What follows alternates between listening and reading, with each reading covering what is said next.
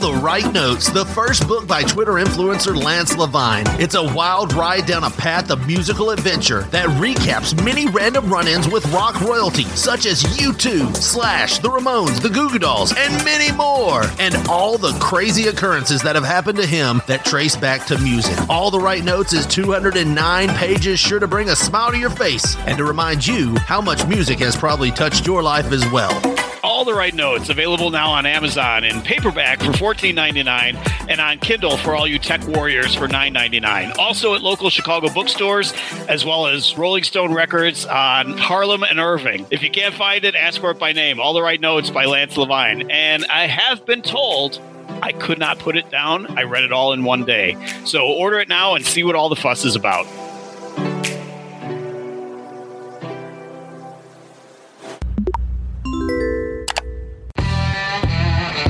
You want the best, you got the best. The best little wrestling podcast in the business. All episodes on www.stspod.club. Do you enjoy all the shows here on stspod.club? Well, cash app us at $BTSTS. Do you not have the app? Download it and get $5 by using the code $BTSTS. That's $BTSTS.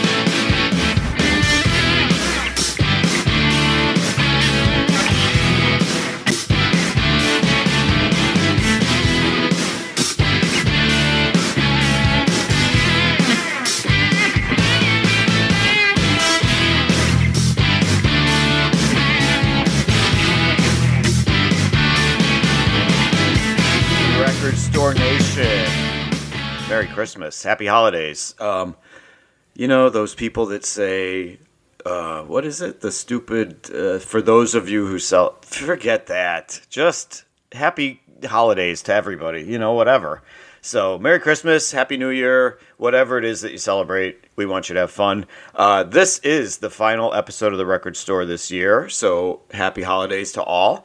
I am getting ready for, well, let's see, my birthday is Christmas Eve, and of course New Year's Eve, which I used to, have problems with New Year's Eve because I consider it amateur night, and of course, you know, there's all the ridiculous drinking and drunk driving and all the crap that goes on New Year's Eve. But actually, a good friend of mine has a band that almost always plays on New Year's Eve, and I almost always try to go see them on New Year's Eve.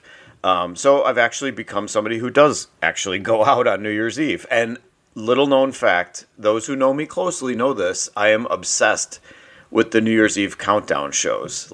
Like the old Dick Clark stuff that is now Ryan Seacrest and the other networks that do stuff too. I actually, this is so bizarre and you guys are going to really laugh. This is an inside peek, inside baseball here of something cheesy and weird that I do, is I actually DVR the countdown shows. And I don't care about spoilers because I know that ball is going to drop in Times Square. I know what's going to happen. So, but it's just I don't know. There's something really funny and exciting and weird about seeing the drunks in New York City and wondering where do they pee when they're there all day? They're there 12 straight hours trying to save their spot for the ball to drop in New York, in Times Square. So you got to wonder, are those stores, actually allowing them to come in and go to the bathroom?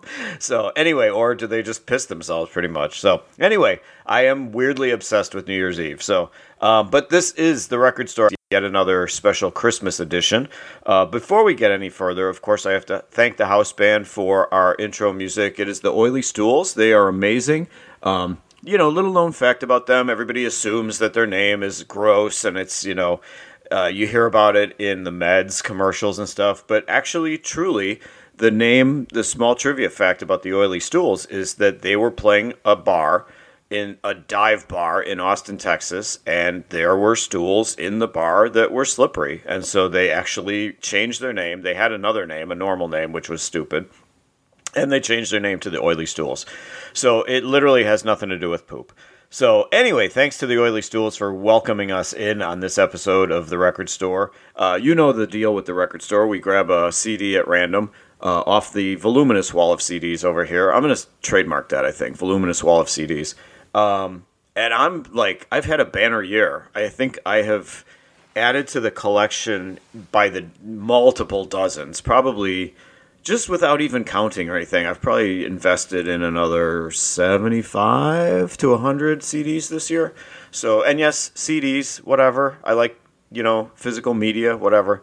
But anyway, so, and I think I'm actually going to do a top 10 of albums from 2023 because there was so much good stuff this year. So I'm pondering that for what the January episode's going to be. So anyway, this is our special Christmas edition. Brian likes to do a Christmas album every year. So it is not quite the random pull from the album, the voluminous album wall, as it normally is, but it is from the 3 Christmas albums that I have, I pulled one randomly. And the other 2 I've already done. So the first 2 years of this gimmick, we've already done it. So this is the 3rd and final Christmas album that I have in my collection. So who knows? We might actually add to it for next year so we can continue this gimmick. So anyway, this year, the episode is revolving around a very special Christmas compilation album from back in the day. And again, like I said, this is our trip down, memory lane as far as Christmas albums go. I personally, I gotta say, spoiler alert, I am not a big fan of Christmas music. I think the problem for me is that I hear it 24/7 at work since like the middle of November. So you get burned out on it. You get tired of it. There's only so much Mariah Carey and Kelly Clarkson one can take. It's just been nonstop for me in retail. We have it playing. That's part of the deal. We have to have it playing. So I just, from like the middle of November until I'm counting down the days, folks, because pretty soon we'll be able to change the Sirius XM channel again at work. But I will say I do have a favorite Christmas song of all time. Spoiler alert, it is 2,000 Miles by the Pretenders. Big fan, obviously. Pretenders are one of my top 10 bands of all time. 2,000 Miles is a beautiful song. So, and I will give honorable mention to Tom Petty and the Heartbreakers because Christmas All Over Again, I do hear that all the time at work, probably multiple times a day.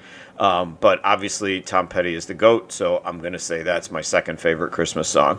And that one came from, actually, ironically, the sequel to the album that we're talking about today, Very Special Christmas. So I believe that, for me, Christmas songs by popular acts, it's a gimmick. They sell. Obviously, they're going to get airplay. It's a sales gimmick by the artists.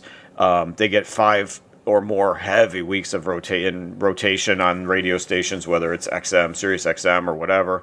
But, it's Christmas, so we let it go. People don't call the artists on the fact that they're selling out by doing Christmas music. So, I would say if they release special music songs pandering to like 4th of July or Easter, then we would call bullshit. But everybody lets it go because it's Christmas. So, these artists are racking in the dollars. Can you imagine? Mariah Carey, I bet half of her fortune has got to, and good for her, whatever, but half of her fortune has got to be based on that Christmas song, and there's a lot of artists that, God, I hear it all day, every day, at work, hearing the music on Sirius XM, the contemporary Christmas channel. So anyway, but today we are going to discuss A Very Special Christmas. Believe it or not, that album came out in 1987. Hard to believe, 36 years ago is when Very Special Christmas came out. So when it first came out, I was super excited because Stevie Nicks was on it, Pretenders were on it, U2 was on it. So bands that I love, performers, artists that I love. So I was really excited about it. So, I hadn't really thought about this album in years. I mean, granted, we hear a lot of the songs all day, every day this time of year, songs from this album. But looking back on it, I didn't remember what the benefit for this album was. I assumed in my head, for whatever reason, I assumed that it was for hunger in Africa. I assumed that it had something to do with Live Aid, and that the existence of this album was to benefit starvation in Ethiopia. just like Live Aid did. So in doing the research for this, and maybe you thought the same thing, because it's been so long, and so the album is kind of out of sight, out of mind. But it's been so long, I really forgot what this album was for. And so I thought it was for Live Aid, but the Live Aid was in 1985. This happened in 1987. So Live Aid grew from Do They Know It's Christmas? So I think that's where the confusion sets in, is because there was that ensemble that did Do They Know It's Christmas, and that was in 84, and then Live Aid was in 85. So, but this album, turns out it was a separate deal altogether, had nothing to do with it. And so A Very Special Christmas was actually a benefit for Special Olympics. So if you remembered that, congrats to you, because I did not remember that. So hence the name, A Very Special Christmas. Obviously, now that you think about it, it was for Special Olympics, so that totally makes sense. So the album was produced by Jimmy Iovine. Hard to say. It's Iovine, Jimmy Iovine. No relation. Lance Levine, Jimmy Iovine, no relation. And no relation to Zach Levine from the Bulls either, for that matter. Although his is spelled damn near exactly the same way with the capital V and everything. Anyway, so Jimmy Iovine had worked with Stevie Nicks, worked with Springsteen, Meatloaf, Tom Petty, U2. So this guy's production had my attention right away. It had the stamp of approval for me because of just his name being attached to this project. Having worked with some of my favorite artists of all time, I'm like, okay, I'm definitely going to give this project a look.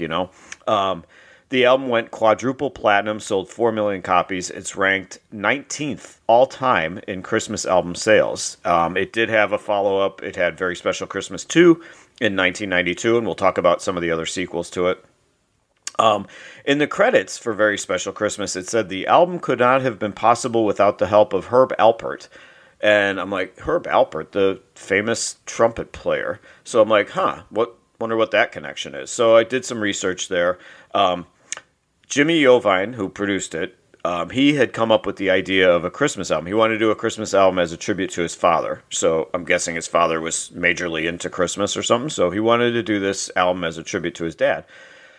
Iovine's wife at the time worked with Special Olympics. So they kind of put their heads together, and Special Olympics, the album being a benefit for Special Olympics, came together because of her working for them.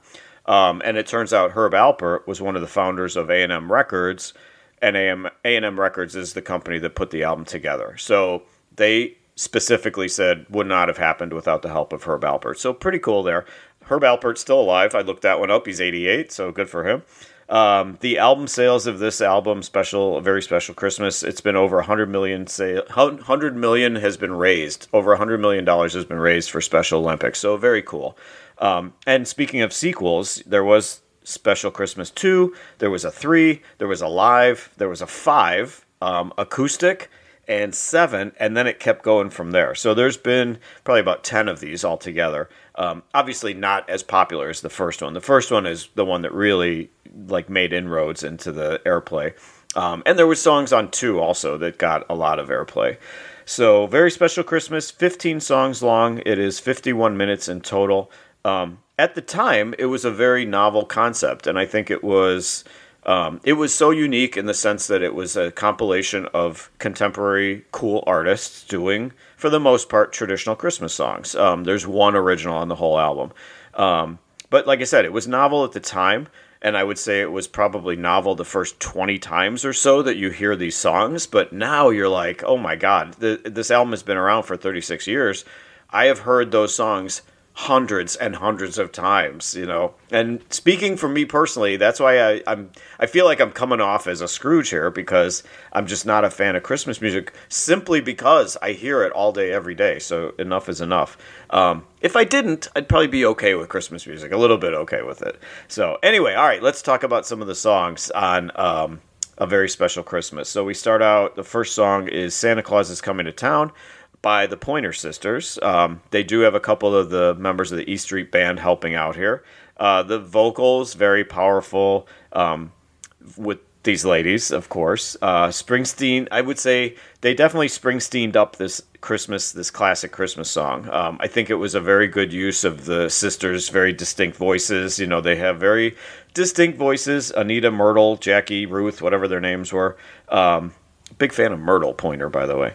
Anyway, they had obviously a saxophone solo in the middle, and that was clearly Clarence Clemons. That hard to say that, but obviously it was Clarence Clemons when you're listening to it. Very energetic song, a great start to the album. I think it really gets you going, gets the blood flowing for this album, and it revs up this classic Christmas song, Santa Claus is Coming to Town. So good way to start the album, so I will give it a thumbs up. Second song is Winter Wonderland by the Eurythmics. I think that the husky... I'm listening to Annie Lennox on this, and just very husky, very sultry voice. Just the tones of her voice are very sultry. Kind of a haunting start to the song, but then when the music kicks in, it totally softens it. It totally, like she's all somber and serious for the first few seconds of this, and then all of a sudden when the music comes in, it's very... just playful and light. So I think she was very controlled on this vocal, very emotionless, and that was by design. I think in general she's got kind of that persona, it's just kind of an emotionless presentation with her. It's in contrast to the bombast of the first song, the Pointer Sisters song. So I think putting these songs back to back was by design, just to show the different types of music that are going to be on here. But I will say, and this starts a trend on this album, the selection of this song for Annie Lennox is a perfect fit. I think that it's probably pretty clear that Jimmy Iovine, knowing the music at that time, knowing the music scene and knowing the artists that are going to be on here, there's a number of songs on here that are just absolutely perfect fits for the artists that he chose with them. She vamps it up as the song comes to a close. It's not as heavy a rotation in the Sirius playlist for Christmas as some of the other songs, but I would trade for it. I enjoy this song. I do hear it every day, but I probably only hear it maybe once a day as opposed to 7 times a day on some of these other songs. So I would trade for it because it was a good song. I like the presentation. I'm a Eurythmics fan, not over the top, but I do like Eurythmics. So I enjoyed Winter Wonderland in the second spot. All right, in the third spot, we have one of the highlights of the album, which is Do You Hear What I Hear, the Whitney Houston song. Her majestic voice, just majestic voice. I just can't say enough about what a loss it is that we don't have Whitney Houston still making music these days. Her voice, a choir gets worked into it as well. Just so sad that she's gone, because you forget what a powerful voice this lady had. So this, Do You Hear What I Hear, obviously a Christmas classic. It's a beautiful version of the song. And again, repeating what was in the last song, a perfect selection for Whitney Houston. The song is perfectly fitting to her voice, the artist that they gave this song to. I think she takes the song, she definitely divas it up, for sure, but it turns into a highlight of the album, and it turns into a highlight of when you're hearing Christmas music, and, if you're like me and it just gets to be overwhelming and too much and enough is enough already, this is a song that I could listen to all the time. This is a song that is just stunning, so powerful, and it's just tragic that Whitney Houston left us at such an early age. So, Do You Hear What I Hear? One of the highlights at number 3. So, all right, moving on. Fourth song is Merry Christmas, Baby. It is Bruce Springsteen and the E Street Band. This is the full band here. Like I said, a couple of them played on the Pointer Sisters song to open the album, but this is the full band. It's also live. I don't know, you've probably heard this song many times, but I don't know if you remember that this song is done live.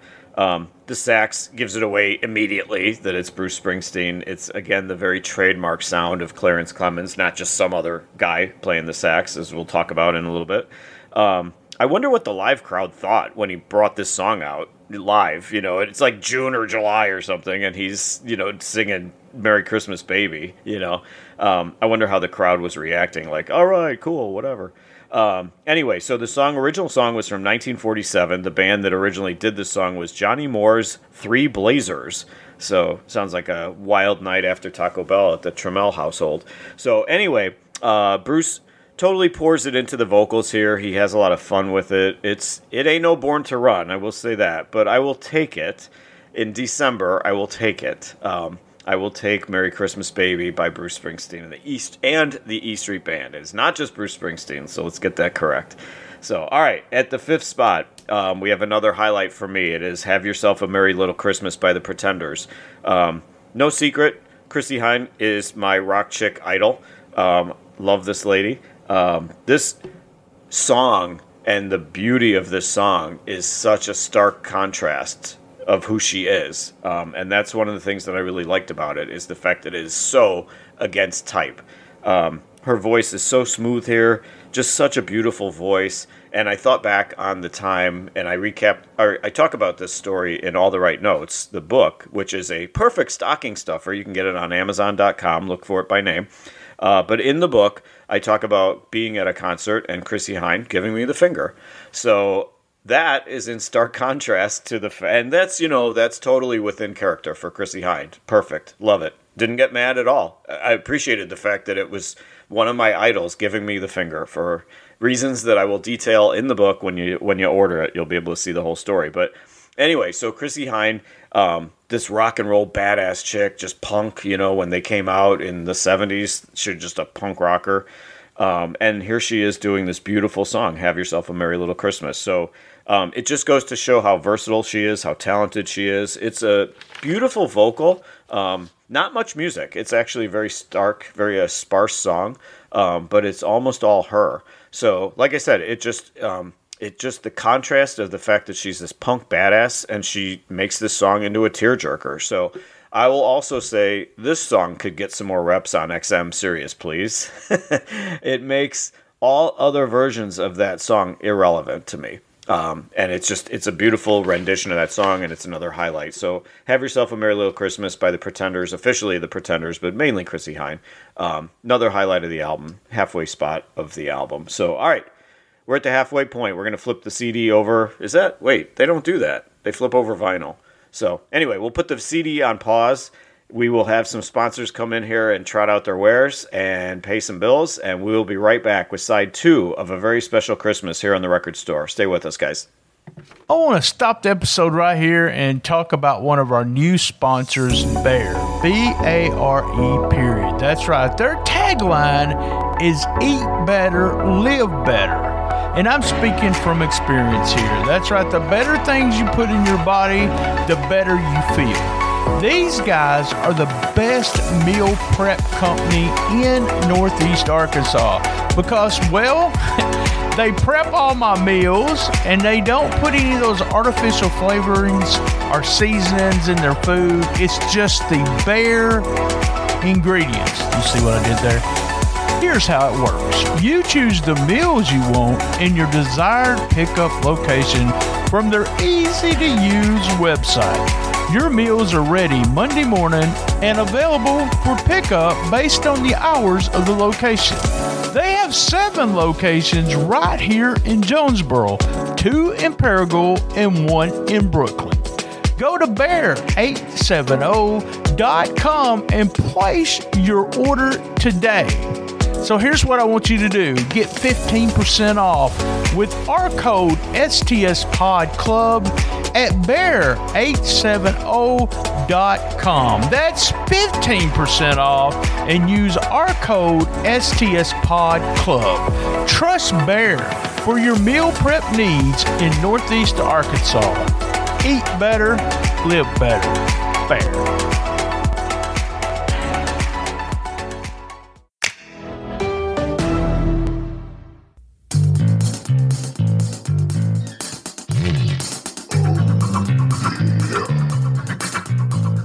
This episode is also brought to you by SpunkLube.com.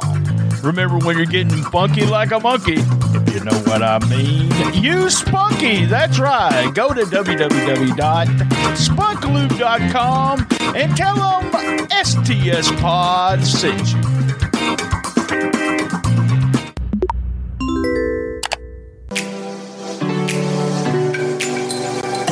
All the Right Notes, the first book by Twitter influencer Lance Levine. It's a wild ride down a path of musical adventure that recaps many random run-ins with rock royalty, such as U2, Slash, The Ramones, The Goo Goo Dolls, and many more. And all the crazy occurrences that have happened to him that trace back to music. All the Right Notes is 209 pages, sure to bring a smile to your face and to remind you how much music has probably touched your life as well.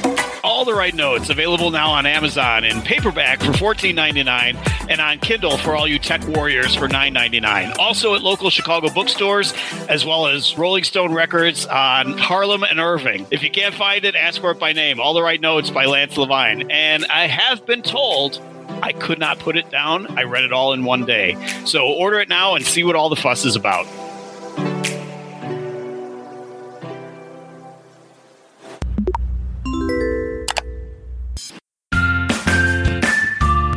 Use our Uber Eats code EATS-BRIANT24790UE. That's EAT-BRIANT24790UE. Use that code and get $20 off a $25 order.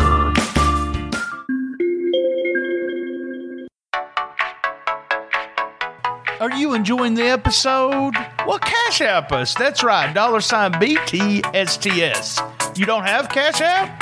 Download it and get $5. That's right, $5. That's $BTSTS, $BTSTS.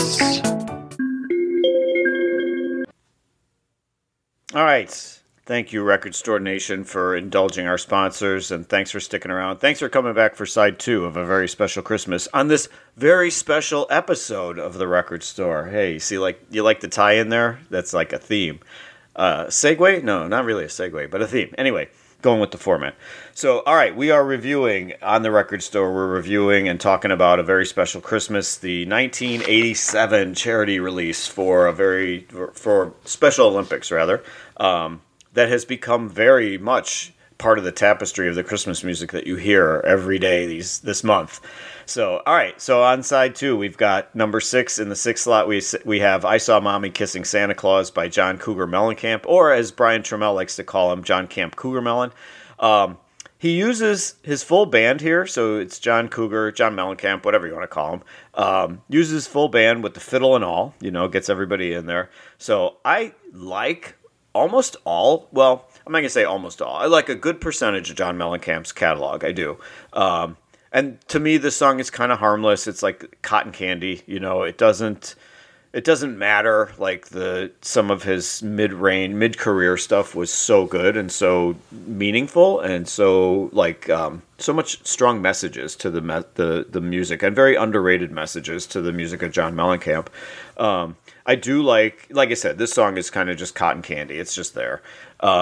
This is very representative of the artist cashing in to sell music for Christmas. So, but good for him, bought himself many, many more cartons of cigarettes because the money he made off of this. So good for him. I do like the crisp, gunshot, I call it gunshot drumming on this album, or on the song rather. Just very crisp sounding drums. I love the background singers that he used on here, which is probably the ladies that he works with all the time. I will take this version of "I Saw Mommy," I will take it over the Jackson 5 version, because that's the version that I've heard 8 million times at this point. So rather than the John Mellencamp version. So I will go with this one. I will favor this one over the Jackson 5 version, which is way more famous, I'm sure. Just because of it almost feels new to hear this one as opposed to hearing the Jackson 5 version. So, all right. Then we go to 7 is "Gabriel's Message" by Sting. Not the wrestler Sting. Sting, Gordon Sumner, as it were. Inside information there, inside baseball, Gordon Sumner, shoot name. Anyway, but it's Gabriel's Message. It's a very solemn, very serious song. It sounds like something you'd hear in church on Christmas Eve night at church. At this point, in 87, Sting was already, diverting from the do-do-do-do, da-da-da era of the Police at that point, and getting a lot more serious and trying to get taken much more seriously as an artist, as an artiste, as it were. So up until this point, up until this is the 7th song, up until this point, the album has been mostly fun and lighthearted. But this is like a funeral dirge. This is a long time church classic, very from decades back, if not centuries. I don't know. I didn't look at the date. It's kind of out of place because it's so serious. The tone of it is just so serious and so somber. Like I said, it sounds like a funeral dirge. Sting has obviously a fantastic voice, always has. It's very short. but it's really odd in the fact that it doesn't fit in with the liveliness of the rest of the album. So best I can say is it's very short. It doesn't take away, all of a sudden it takes you so down as opposed to everything else on this album being so exuberant and happy. So anyway, Gabriel's Message, it's there at number 7. And also, speaking of it's there, the 8th song, Christmas in Hollis by Run DMC. This is the only original song on the album, so I will say that. The rest of them are all updates on either classics or older Christmas songs. Not a rap guy, not exactly a spoiler alert there, not a rap guy, so this is going to be the shortest part of the episode here, but the song is here. It samples very familiar Christmas songs. Honestly, I always skipped it. When the album was on, on CD, I would just hit skip and not listen to it. So not a Run DMC fan, not a fan of rap in general. I look at Run DMC now like I look at the Beastie Boys, and I know there's people that worship the Beastie Boys. My best friend worships the Beastie Boys. I don't worship the Beastie Boys. From the same era, they're much beloved. I think the Beastie Boys are way more beloved than Run DMC. But I look at them both in the same way, in the sense that neither act ever really did anything for me, and I just didn't care. So Christmas in Hollis, it's there, whatever. Brings the rap genre onto this album, so I guess there's that. But anyway, we'll get on to the next song. The 9th song is Christmas, Baby Please Come Home by U2. The original version of this song was in 1963 by Darlene Love, and what's cool is Darlene Love actually appears on this song. So 20 years later, she appears on the song. So I was excited. Again, I said it at the beginning of the episode when I knew that U2 was going to be part of this. I've always loved U2 to this day, in my top 10 of favorite bands of all time. I've always had this connection with U2 in the sense that, oh, hey, that's the first chapter of All the Right Notes. There's a plug for the book again. So check it out, because I do have a personal encounter with Bono and the boys in All the Right Notes. And it is chapter 1, because it was such a cool thing. So I was really open-minded about this. I really wanted to like this song, this Christmas Baby Please Come Home, because it was U2 doing it. Bono has such a powerful voice. It's not exactly a news flash there. But in this case, he's just having fun, So I feel like, everything that he does is so serious and so, Irish war songs and bloody massacres and, all this peace and AIDS and all these serious topics that Bono has sung about for his whole career and the whole career of U2. So in this case, it's kind of refreshing that he gets to have some fun, and do a Christmas song. So I like that in the same vein of the Chrissie Hynde song being such a contrast for what these people are. So this song is really short, but it's very lively. So it's the exact opposite of the downer Sting song from earlier in the album, a couple songs back. So for me, it's hard to say when I'm reading it so quickly. Christmas, Baby Please Come Home is the male highlight of the album for me, because I think Bono sounds great on this. And it's, like I said, it's just refreshing to hear Bono happy, and having fun doing something. So, all right, at number 10, it is Santa Baby by Madonna. So you've heard it, you hate it, you can live without it. So anyway, it's from the Dick Tracy era, the campy era of Madonna when she was in Dick Tracy. That's what I thought of when I really listened to the song closely. It makes sense that comparison, and that makes sense, the Dick Tracy era, because that movie came out in 1990 and this was just a couple years before that. So it was like for me, I respect Madonna. I appreciate a lot of her music, but this was a really crappy song, and it was a crappy era of her career. I preferred her earlier stuff, her pop stuff, her dance stuff, either before or after this song. I think this song was just a terrible road, just a awful road to go down for her, and it was just awful. This song was just so bad, and you hear it all the time. This is another one that's in heavy rotation. It comes across as like something from like a Dr. Demento, like where they play novelty songs and stuff, like a Weird Al or whatever. It doesn't sound like Madonna and the greatness of the so many great things that she did. The original of this song, Santa Baby, the original was Eartha Kitt in 1953. And what's interesting is Eartha Kitt also hated this version of the song. So, not that like I'm a huge Eartha Kitt guy or anything, but Eartha Kitt also hated this, and she did the original. So I think that's kind of funny. And also, in researching the song itself, it is, quote, widely recognized that the Michael Bublé version of this song is the worst Christmas song ever. So I did not go out of my way to find that song and that version of it so I could listen to it and just see how bad it is. But I'm like, okay, with all of these negative comments about this song, maybe we can just all agree it's a bad song. That's it. It's a bad song. You know, Madonna could not take this song and turn it into something good because it's a crap song to begin with. So Santa Baby, awful at number 10. The distinct lowlight of this album, right up there with Christmas in Hollis for me. So, all right, then we get back on track. 11th song is Little Drummer Boy by Bob Seger and the Silver Bullet Band. Do not shortchange those guys. Again, we go back to Jimmy Iovine picking a song that really well suits the artist. I think this song was perfect for Bob Seger and his guys. It was very true. This version is very true to the original, but it throws in some guitar, obviously. I really like the way the choir builds in this song. It goes from like one extra voice to two extra voices to 10 extra voices, and then it builds and builds and builds as the song goes till it's a really full, big choir backing up Bob Seger.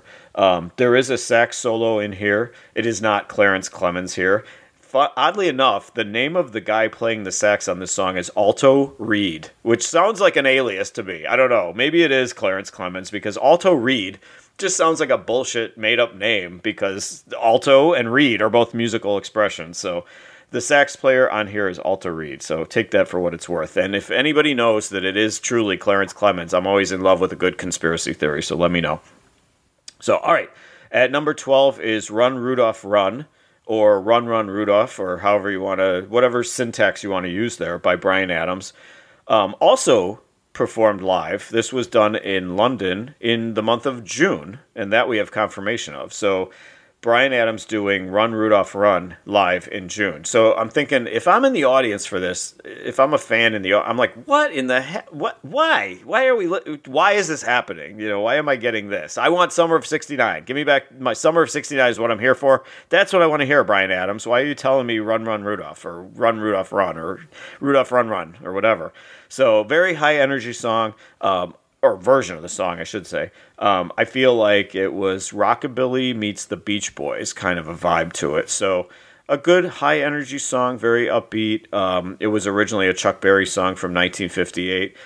In this case, Chuck Berry basically rewrote Johnny B. Good to do a Christmas cash-in. I mean, basically, that's what it is. This one is pretty clearly his own song, Johnny B. Good, but changed to Run, Run, Run, Rudolph, Run, officially. So it's fine here. It fits. It's lively. Okay. It's all right. So I'm okay with Run, Rudolph, Run. I do kind of like Bryan Adams. Not a Hall of Famer by any stretch, but he got the job done. He was a journeyman. He was a good hand, as they say in another business. So, all right. Then we get to the most controversial song on the album. Yes, that's right. There is controversy on this album. So at number 13, I didn't realize this, but I have an original version of this CD. I got it back in the day when it came out, so I have the original version of it. So the 13th song on here is called Backdoor Santa. Snicker. Backdoor Santa, done by Bon Jovi. So the controversy about this is that it's not on subsequent releases of the album. They took it off, and they replaced it by another Bon Jovi song. So, interesting. So, I see the title, and again, I haven't heard the entire album from front to back in decades, but I forgot that there was a song on here called Backdoor Santa. And of course, I'm reading that, and I'm snickering because it sounds like an adult theme, shall we say. We'll keep it clean for the kiddos. But it was originally a song by a guy named Clarence Carter in 1968, and the original version of A Very Special Christmas had Backdoor Santa on it. But then it was replaced in 1992 by another Bon Jovi song, not him solo, but the band. It was called I Wish Every Day Could Be Like Christmas. So they replaced it a couple years after the original release of this album. They replaced Backdoor Santa with I Wish Every Day Could Be Like Christmas. So I'm like, I wonder, is there like was there some heat on the, the sexual connotation of that term, or, maybe not a specific sexual connotation, but like a cheating spouse with Santa or something, the backdoor concept? I don't know.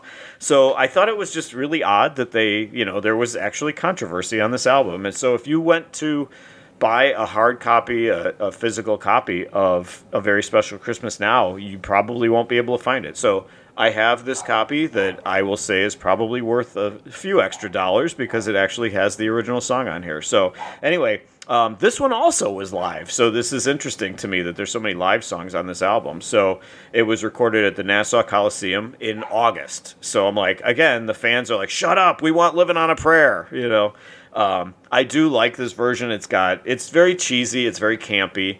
It's got this great grinding guitar. I think it's a good song, and I think that they did a good version of it. I never heard the original by this Clarence Carter guy, but it fits into the Bon Jovi catalog, and it's naughty. I like the fact that it's naughty because it's Backdoor Santa, and it went away. It quietly went away from subsequent releases of this album. So I find it to be harmless. I've probably said on here before, nothing offends me. I have a very high tolerance for, racial jokes or gender or religion jokes, any kind of dirty jokes or jokes that would not pass, like a George Carlin, Sam Kinison type stuff, Richard Pryor, just so many great comedians that work blue, Lenny Bruce, just so many great comedians that their material today just would not fly, and nothing offends me. I find it to be harmless. Backdoor Santa was harmless to me, and I will say ho, ho, ho on that one. I do also, the other thing I liked with the music on this song is the very cheesy synthesizer. I love the very cheesy synthesizer on this song, so very good. I like Backdoor Santa. Thumbs up on that, John Bon Jovi. Keep it going. Hopefully put it back on the album. If you release it again next Christmas or something, put it back on the album so people can get the original. So, all right, at the 14th spot is the Coventry Card. It is by Alison Moyet. It is a 16th century Christmas carol. So Alison Moyet, the woman who sang "Don't Go," like that, Anyway, so she sang that very upbeat song. That is, the Don't Go, much more exuberant. This, again, goes back to the Sting song. This is very somber. It's just like the Sting song in the fact that it's just so, dark, and again, not really necessarily fitting on this album. So, and actually the vocal here from her, it's almost interchangeable with the Annie Lennox vocal from earlier in the album. So it's just that the music, the piano is so haunting, and believe it or not, I'm going to give this song a thumbs up because the piano is just so dark and haunting. It just makes this song a win. Some of the song is in Latin, her singing it in Latin, so I don't know what she was singing, but it sounds good, and the piano is so good that even though this is so much darker and so much more, low-key and classical sounding as a 16th century Christmas carol, I give it a thumbs up on this song because it was well done, well crafted, well produced, well put together. So, despite its darkness and not fitting in with the rest of the album like some of the other stuff. So, all right, then we get to the 15th and final song on the album is, they had to end it on a strong note. So they end with Silent Night, the Stevie Nicks version to close it all out. Stevie, obviously, in my favorite band of all time, so obviously I'm going to give this a thumbs up. I love Stevie Nicks. She sounds great here. Her voice is very full. This was from '87, so her voice is very full. Again, song is perfectly suited for the artist on this one. So Jimmy Iovine obviously knew her well. He had produced a couple of her solos by this point. Did a good job. He did a great job putting her with this song, and it fit. The song, it really builds. It's much like if you're a Stevie Nicks fan and you have any of her solo albums, you know that her MO on her solo albums is that the album always ends with an epic. Think of Bonnie Tyler, Total Eclipse of the Heart, that kind of epic song. Some of the Meatloaf songs that are so bombastic and so epic. So the Stevie Nicks, the way the albums are laid out, her solo albums would always end very bombastically like that. Very epic songs. So this reminded me of it, is the fact that here's this album that's closing with this Stevie Nicks version of Silent Night. It just builds and builds and builds. So just a really great way to end the album. The same formula here, the choir, the background vocals, the same formula that Stevie Nicks used throughout her whole career, her whole solo career, I should say. Her career with Fleetwood Mac was a different type of music, but her solo career, so much was it. There was choirs, there was the background singers.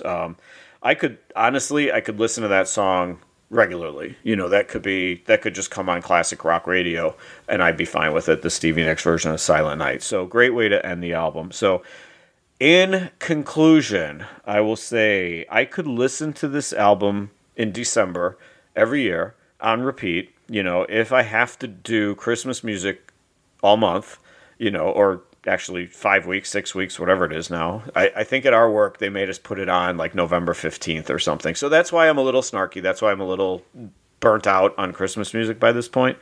But if I had to listen to it, I would be able to listen to this album on repeat over and over again. You could definitely do worse, but there's some really standouts. There's some really great standout songs on here that have become Christmas classics. There's only a couple dogs. But overall, it was a great album at the time. It was a great concept. I just wish they hadn't beaten it into the ground. So that's what I'll say. That's all I'll leave you with. So anyway, that is it. Record Store Nation, thank you so much for your support. Thank you guys for coming back. Thank you for a fantastic year of this podcast.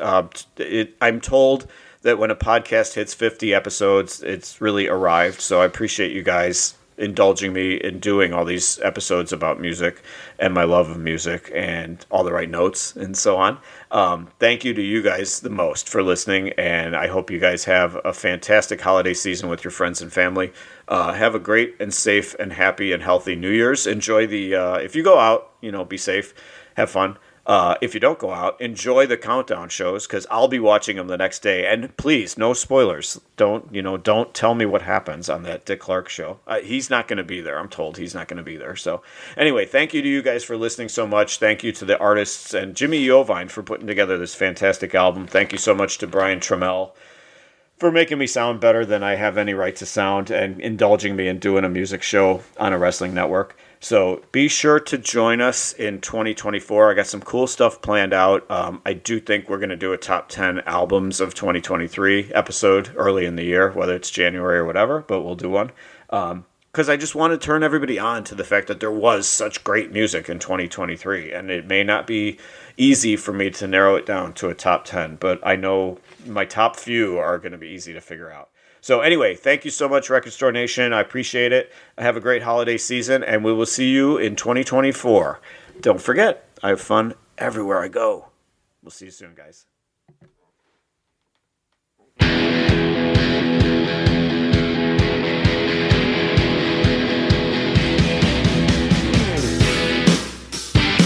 Thank you, Record Store Nation, for joining us for another fun-filled episode of The Record Store. You can support us if you so desire. Please support us. I have this terrible 7-Eleven hot dog habit that I have to support. Cash App us at $BTSTS, or you can support us on Patreon. It's $3 a month.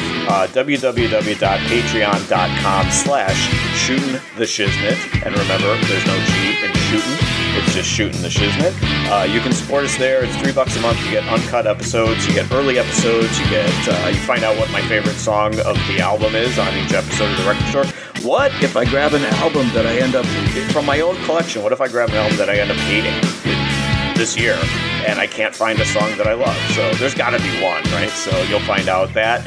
You get that when you're a Patreon. You get the song uncut after the episode. All kinds of contests that we do and prizes that we can give away, and like I said, the early releases of the albums and so on. You can find me on Twitter. It's at ChocolatierLL. Yes, it's a parody because I used to work for Godiva and they called us Chocolatiers, so that's the explanation there. CHOCOLATIERLL. That is me on Twitter for all kinds of sundry bizarre stuff. You can find my book on Amazon. It's called All the Right Notes. It's my odyssey throughout rock and roll throughout my entire life. Look up All the Right Notes on Amazon by Lance Levine. You can also find it in the Chicago market at Rolling Stone Records. You can find me on Facebook, Lance Levine, LEVINE, because you know I'm classy like that. Got to have a capital V in there. You can go to stspod.club for the archives if you want to find our episodes about Heart or Cheap Trick or Tom Petty or Lindsey Buckingham or Stevie Nicks or any of the other artists that we've done throughout 2021. It's been a great year with much more to come. So if you want to check out some other podcasts that I'm a fan of, if you want to stick with music, I'm a big fan of Playlist Wars. My guys Brian and Gomez doing Playlist Wars where they debate better playlists from each other. Nixology from the Mysterious Steven. Haven't had an episode in a while, but hopefully they're coming back soon, documenting the career of Stevie Nicks, so you know I'm a big fan of that. And if you want junk food related stuff, it is my guys Jay and Rick at the I'm Fat podcast. Always a good time listening to those guys talk about junk food and restaurants and so on. So thank you again, Record Store Nation. Stick with us. We're going to have tons of stuff coming out. And remember, nights are forever without you.